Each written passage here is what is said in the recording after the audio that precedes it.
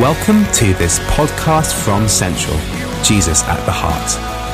More information is available from www.jesusattheheart.org. We're in the middle of a series about hope.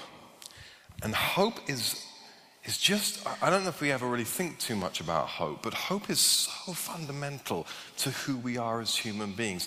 I'm really struck by how much potential there is in this room. I'm really struck with how many dreams there are, how much intelligence there is, how many hopes and dreams and futures there are, and how many people are ready to grasp that stuff. I'm also really aware of how much anxiety there is, how much brokenness there is, how much dysfunctionality there is. It's in all of us. We're all this amalgam of potential and hope and dysfunctional anxiety. And when you look at our world, it's no surprise. We live in a pretty broken world. You turn your TV on and it's really hard not to be bombarded with things that just assault our hearts with fear. Because there are people having their heads chopped off for what they believe in other parts of the world. Because we don't know what the state of our world will be in a few years' time. We don't know what the power balance will be. We don't know on what side we will end up, if that's even legitimate to say. Nikki and I are raising our kids into a generation where it's much harder to grow up, I think, for them than it was for us. It wasn't easy for us, but the tyranny of choice. No anchors, but myriad opportunities. No absolutes. There's nothing that's absolute anymore. But you have a go at anything, and actually that sounds like freedom, but it actually becomes imprisonment for people. How are things going to pan out? How's the economy going to pan out? How are my finances going to pan out? Is there a job for me? And into all of this, God speaks this thing called hope. Hope of a different kind.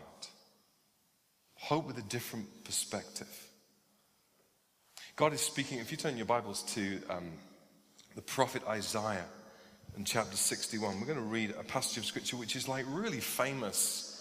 And if you've hung around church at all and you kind of got any Bible knowledge, you will know this stuff and you'll have heard loads of sermons on it. But there is this prophet that God raises up to speak hope to a people who have gotten hopeless. To a people who kind of given up on hope. They were the people of God, or at least they thought they were the people of God. They'd walked with God and God had given them a land. And God had given them a temple, and God had given them his presence, and God had given them a purpose. And God had said, you're supposed to represent me to the world. And God's people had basically rejected him and turned their back on him and run away from him. And God had said again and again and again, if you do that, then I will remove those things from you. And they did it, and he did it. And they find themselves in exile in a place called Babylon. A king called Nebuchadnezzar came and he sacked the city of Jerusalem, the holy city, and they find themselves in this place of exile. They find themselves sitting by the Tigris and the Euphrates in Babylon, weeping because they remember what it was like. And they are hopeless. And God raises up this prophet, and he writes this stuff, and into the hearts and lives of these people, he speaks hope. He says, God has not forgotten you. There is a way back. And I want you to listen to these words, not just with that historical understanding in your head. I want you to listen to these words with a very personal understanding and take a look at your lives and take a look at this world and take a look at your brokenness and my brokenness and your dysfunctionality, my dysfunctionality, your anxieties, my anxieties, your what God and how is this going to work out, and can I trust? And listen to what the prophet says and listen to where hope is found. Isaiah 61. The Spirit of the Sovereign Lord is on me, because the Lord has anointed me to preach good news to the poor. He sent me to bind up the brokenhearted, to proclaim freedom for the captives and release from darkness for the prisoners, to proclaim the year of the Lord's favor and the day of vengeance of our God, to comfort all who mourn and provide for those who grieve in Zion, to bestow on them a crown of beauty instead of ashes, the oil of gladness instead of mourning, and a garment of praise instead of a spirit of despair. They will be called oaks of righteousness, a planting of the Lord for the display of his glory. They will rebuild the ancient ruins and restore places long devastated. They will renew the ruined cities that have been devastated for generations. Aliens will shepherd your flocks, foreigners will work your fields and vineyards, and you will be called priests of the Lord. You'll be named ministers of our God. You will feed on the wealth of nations, and in their riches you will boast. Instead of their shame, my people will receive a double portion. And instead of disgrace, they will rejoice in their inheritance. And so they will inherit a double portion in their land, and everlasting joy will be theirs. God says there is hope. And that hope for the people of God is not actually found in the temple or the land. And that hope for you and I is not actually found in money, more of it or less of it, or politics, right or left, or distraction. You know, whatever your particular distraction, a night in or a night out, Netflix or the pub or whatever your distraction, it's not going to be, your hope is not found in those things very clearly. The hope is God. The answer to hope is the Spirit of God. That's what the prophet's saying. The answer to your hope for your future is the Spirit of God. The world is broken because its people are broken. Relationally broken, psychologically broken, spiritually broken, because generations of us broke from the only one who can make us whole. Generations of us said, God, we don't need you. We run away from you. We can handle life, thank you very much, without you. And it got broken. We lived as if we could live without reference to the Spirit of God.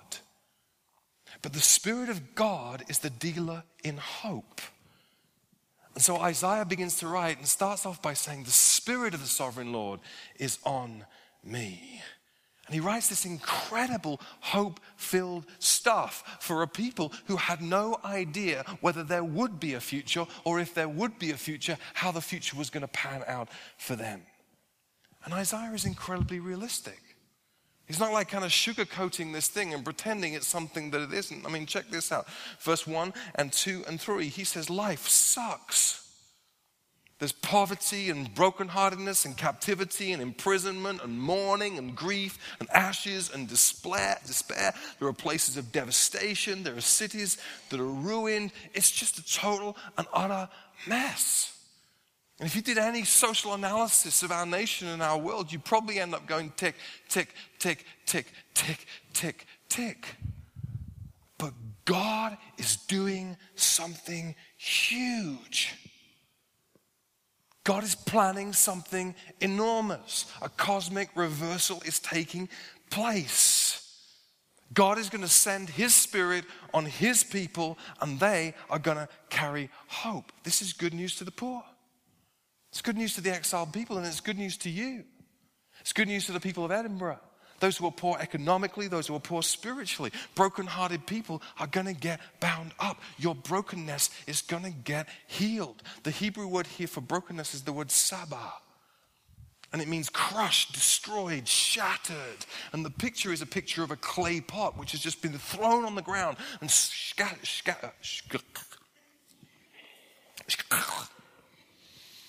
shattered into like 1,000 pieces. Within the Spirit of God, those 1,000 pieces get rebuilt and like kind of super glued together. Broken-hearted people, whatever your brokenness is, in the Spirit of God, it gets healed. Captives, prisoners get freed.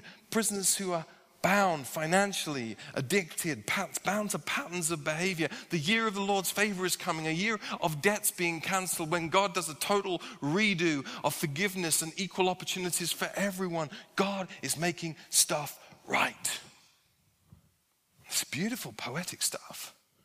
God says this is this incredible divine exchange that's going to occur. And when we read it, we don't really get it. We say it's just poetry stuff. But the people who are listening to this stuff, they understood totally. But when they talked about beauty for ashes and oil of joy, they understood that if you were in deep mourning, if life had kicked you in the teeth, if you'd lost somebody, then what you would do is you'd take ashes and you'd tip it on your head and you cover yourself in ashes for days, weeks, and months. And God says, you were mourning, so broken. You thought everything had been destroyed for you, but instead of your ashes, I'm bringing the oil of joy and celebration and party into your life. There's such a divine redo that's going on, an exchange. I'm giving you praise instead of a spirit of despair, instead of a spirit of heaviness and hopelessness. You know what that feels like, don't you? Kind of heavy. When you woke up in the morning, you think, oh, it's another day of having to deal with the same stuff, of hopelessness, of broken hearts, of inner hurts. I'm giving you praise in the Spirit of God. He's going to rebuild ancient ruins, says the prophet. He's going to restore places long devastated. In other words, sink estates become well-watered gardens in the economy of God. No-go areas become let's-go areas for the people of hope. And the people of God must have been thinking, wow, this is great stuff. We're going home. It's probably all they thought, actually. It's very simplistic. We're going home. We're going back to Jerusalem. We're going back to the temple. We're going back to our land. We're going back to the way we used to live. And God's going, no, I'm doing something so much bigger than that. It's not just your circumstances that are getting restored. It's your calling that's getting restored. It's not just the fact that you were in the land that's getting restored.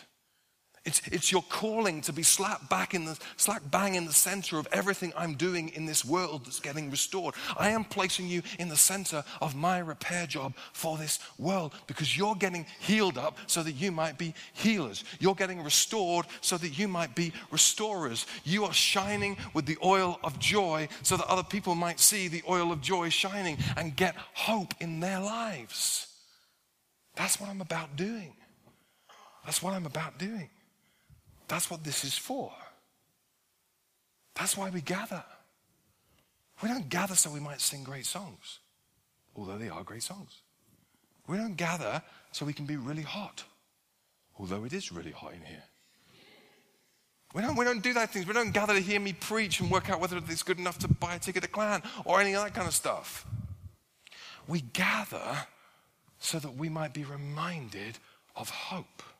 So that we might be reminded of who we are and what we're for. So the Spirit of God might continue to do that work of healing and restoration in our brokenness, in our broken lives, so that we might continue to be the restorer of ruins and the healer of broken hearts.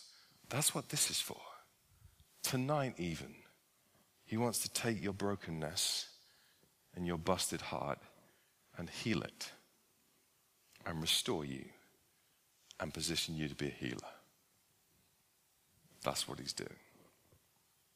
Tonight even, He wants to take your prison and He wants to shine His light, and He wants to open the gate, and He wants to set you free. And guess what happens? You then become a liberator of other people's prisons. Tonight even, He wants to take your deep melancholic darkness and bring His deeper joy and make you an encourager, a counselor of the Lord. Tonight even, He sees your pain and your mourning, and He's going to use your experience of His faithfulness in the midst of your doubts and your questions to minister hope to those who are going through exactly the same thing. God is going to redo. God is going to reuse. God is going to restore. That's what He's doing. That's what He's always doing. This is massive. It's central to who we are. It's central to why we bother. God doesn't bypass us because we're messed up. Otherwise, he'd use none of us. He chooses to do a work in us and then through us. That's what he's doing. This is massive because around 700 years later, Jesus shows up on the scene and he takes this very passage and he says, this is my theme tune. This is the tune I hang around. I don't know if this is true for you, but I kind of think that everyone has a theme tune in life. If you ever come to a party at my house, you have to play the game. What is the theme tune that you enter into the room, every room? I have a few that I think is, one of them's Rocky theme tune, kind of songs that, but this is Jesus' theme tune. This is what Jesus hangs out with. Jesus, when he stands up for the first time and he preaches, this is his first go at preaching in his hometown with his parents around and his family around. And he stands up and he gets the prophet Isaiah and he gets to 61 and he says, the Spirit of the sovereign Lord is on me. This is me. This is what I'm about. And he resolutely refuses to adopt the posture of all the other spiritual leaders of the day. They were either blenders or they were separators. They were either those who just hang out with what everyone else was doing and didn't disturb the status quo, or they were those who just separated themselves and hang out because they were scared of getting kind of contaminated by the world. But Jesus says, I'm neither of those things. I am a restorer, a liberator, a healer, a rescuer. I bring hope. This is what I am. Good news to poor people. That's me. Recovery of sight for the blind, that's me. Prisoners get released, that's on me too. Broken-hearted people get restored and bound up, that's me. That's what I'm all about. And he sets his face towards the cross and he dies and he rises again for this stuff. And then he gets this really cool thing. The end of his life, he's commissioning his guys, he's commissioning you. And he says this, as the Father has sent me, so I send you. In other words, in exactly the same way, with exactly the same anointing, with exactly the same theme tune in your ears. And he breathes on them and they receive the same Holy Spirit. He says, go. Go. Guys, we have anointing for this. The Spirit of the Sovereign Lord is on us for this. It's not just that we might do great worship services or have a great building or have a good reputation in Edinburgh. It's so that this will happen. So that these things will happen. Every time one life is touched and one person is set free, we walk in our anointing. Every time one debt is managed and one refugee is taken in, we walk in our anointing. Every time one lost person is found, one community is loved, one business rediscovers grace and compassion and justice, the hope of the kingdom comes and we walk in our anointing. Every time we plant ourselves and place ourselves in vulnerability, in places where God needs to shine his light, we walk in our anointing. That's what it's for. This is for that. That stuff. And if we're honest, when we read this passage of Scripture, God's plan doesn't look too hot or likely to succeed. Because, just honestly, look around. Really, just turn and look. This is the plan. This is God's master plan for the universe. This is his plan for Edinburgh. This is what he's doing. He's doing it in me and he's doing it in you. That's the best plan he's got. In fact, it's the only plan he's got. He's wanting to do deep transformation in you so that you in turn get to be part of his deep transformation for the city. Broken people like you and me, imprisoned people like you and me, doubting people like you and me, dysfunctional people like you and me get to be cleaned up, restored, healed, commissioned, and sent. That's the best he's got. And then we get called, look at this, oaks of righteousness, a planting for the display of the glory of God. And it sounds so nuts, but it's incredible how smart this is. Because God is just taking a bunch of people that he has gotten hold of their hearts, and he knows the deep yearning of all people's hearts. and he's using his people to connect with it. The Spirit of God today is drawing people to his glory, and he's calling people back to righteousness. And he's set up everybody for this. We're hardwired to seek glory, and we're desperate for righteousness. We just would never call it that. We would never communicate it that way, but everybody is. Everyone is created with a God-responder mechanism in their hearts and lives, and we're hardwired for glory, and we're seeking righteousness. The problem is we seek glory in all the wrong places because we disconnected from God and ran away from him. Our hearts are seeking glory. We're just seeking it in education or possessions or relationships, and those things are all interesting and they're not bad, but they're designed to set up illusions of glory. Like candy floss that's in your mouth one moment and then it's all gone. Illusions of glory that are just there, but they're designed to keep us from the one for whose glory we're supposed to live. We're seeking glory, we're just seeking it in all the wrong places. And our hearts are disappointed and our hearts are aching because we were made for glory. We were made to reflect the glory of the one in whose image we were created. We're made to seek his glory. It's kind of set up for us. People are aching for this stuff.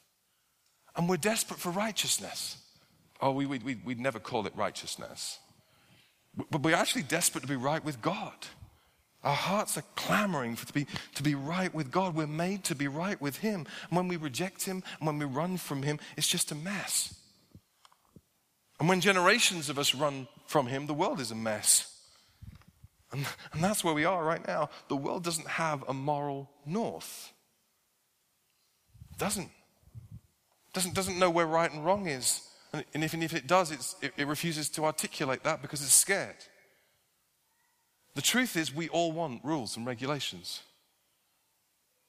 We just don't want them for ourselves. We want to know what's right and wrong. We want a God who's going to judge stuff. We want a God who's going to say there are certain things that are wrong. We long for an anchor for the soul. We want a God who's going to deal with inequality. We want a God who's going to root out evil. We want a God who's going to say there's something about Syria that's wrong, and I'm going to deal with it. We want a God that says that a twin-track society is wrong, where the rich get richer and the poor get poorer. That there's something wrong about that. We want a God that says there's something about what's going on in Calais that is wrong. I want to deal with it. We want a God that knows that child abuse is wrong. Any kind of abuse is wrong. We want a God who judges these things, who says right and wrong, black and white. We want that kind of God. The reason that our kids are bored and disobedient and our marriages fall and fail and our finances are stuffed is we've got a glory problem and we've got a righteousness problem. Our hearts are aching for glory. We're just looking for it in the wrong places. Our hearts are wired for righteousness. We just don't like it when it hits us in the face. And we're the broken ones. We're the betrayed ones, we're the rejected ones, we're the upset ones, we're the healed ones, we're the restored ones, we're the forgiven ones. And God is bringing his good news to bear.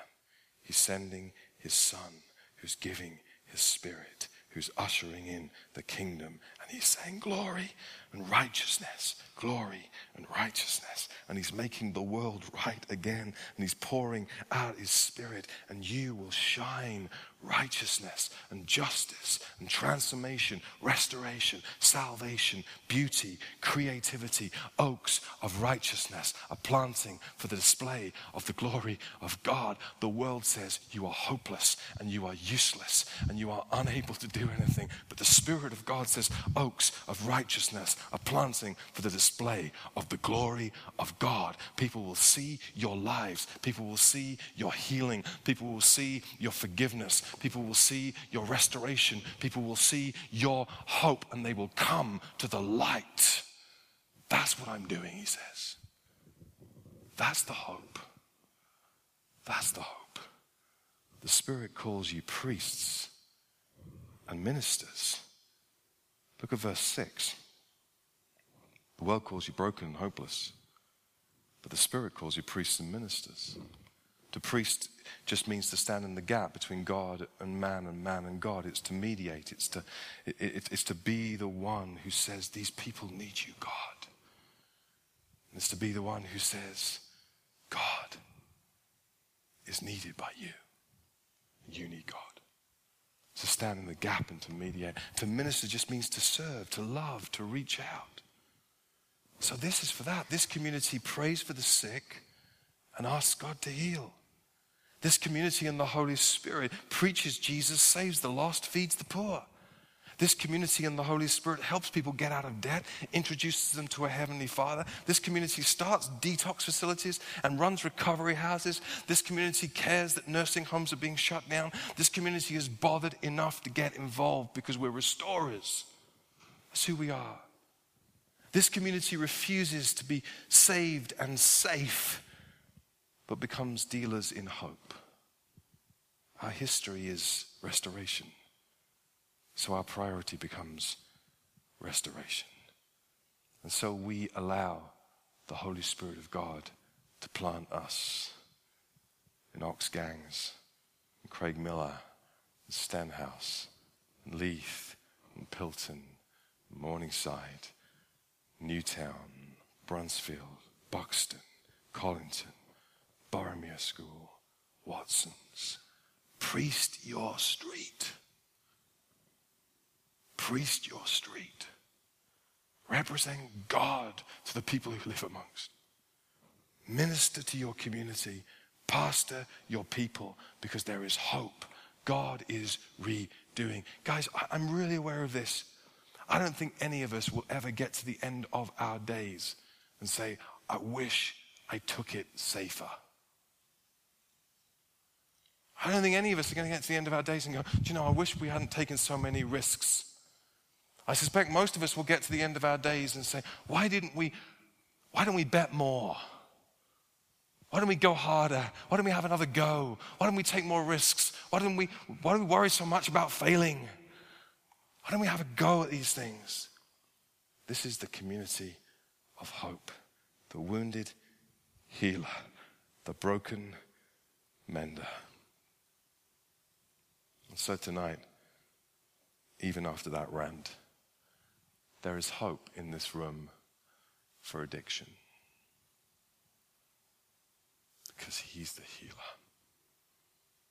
There is hope in this room for eating disorders that you have lived with for years and you have hidden really well, but not from him. There is hope in this room for debt. Even the debt that you've never told anybody about, that you carry in your heart and makes you broken-hearted. There is hope for self-loathing. There is hope for shame. There is hope for fear. There is hope for healing. There is hope for restoration of relationships. There is hope for salvation. And guys, listen, the hope isn't just that you get yourself healed up. I mean, that would be amazing, wouldn't it? The hope isn't just that you get yourself healed up so that you feel better about yourself and you can wake up in the morning and not feel that kind of gut-wrenching feeling of brokenness and desperation. The hope is that you get healed up and then you become a healer. Isn't that beautiful? The hope is you get healed up and then you become a restorer.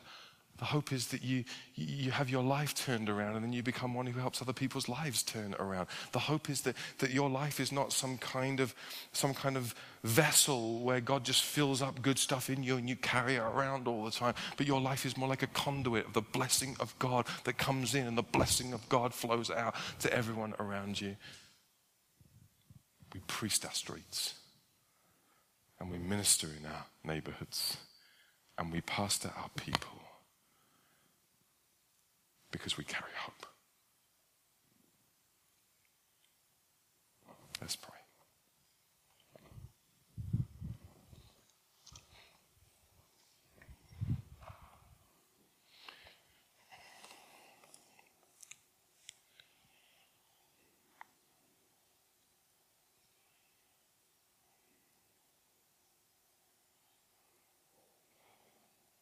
Just allow that word of God to just settle.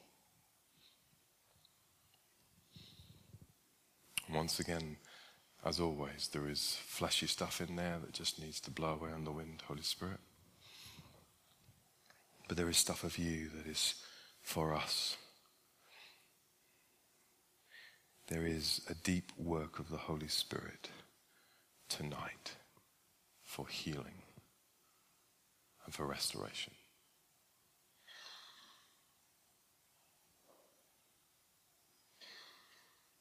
There is an invitation from God tonight to leave here different, with hope.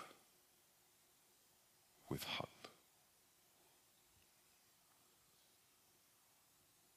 There is an invitation for a divine exchange, where you get to exchange your despair for his joy. And there is a call of God. There is a call to step out as priests and ministers. Where are you planted? As oaks of righteousness, where are you planted? So Holy Spirit, would you just come?